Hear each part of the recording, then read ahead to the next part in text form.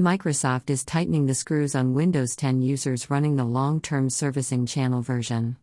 They will be cut from 10 years to 5, the length of time it will support the Windows 10 Enterprise LTSC releases. Users running Windows 10 Enterprise LTSC 2015, 2016 or 2019 are not affected.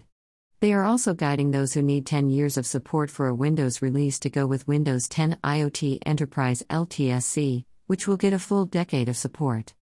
Click here to read the full story.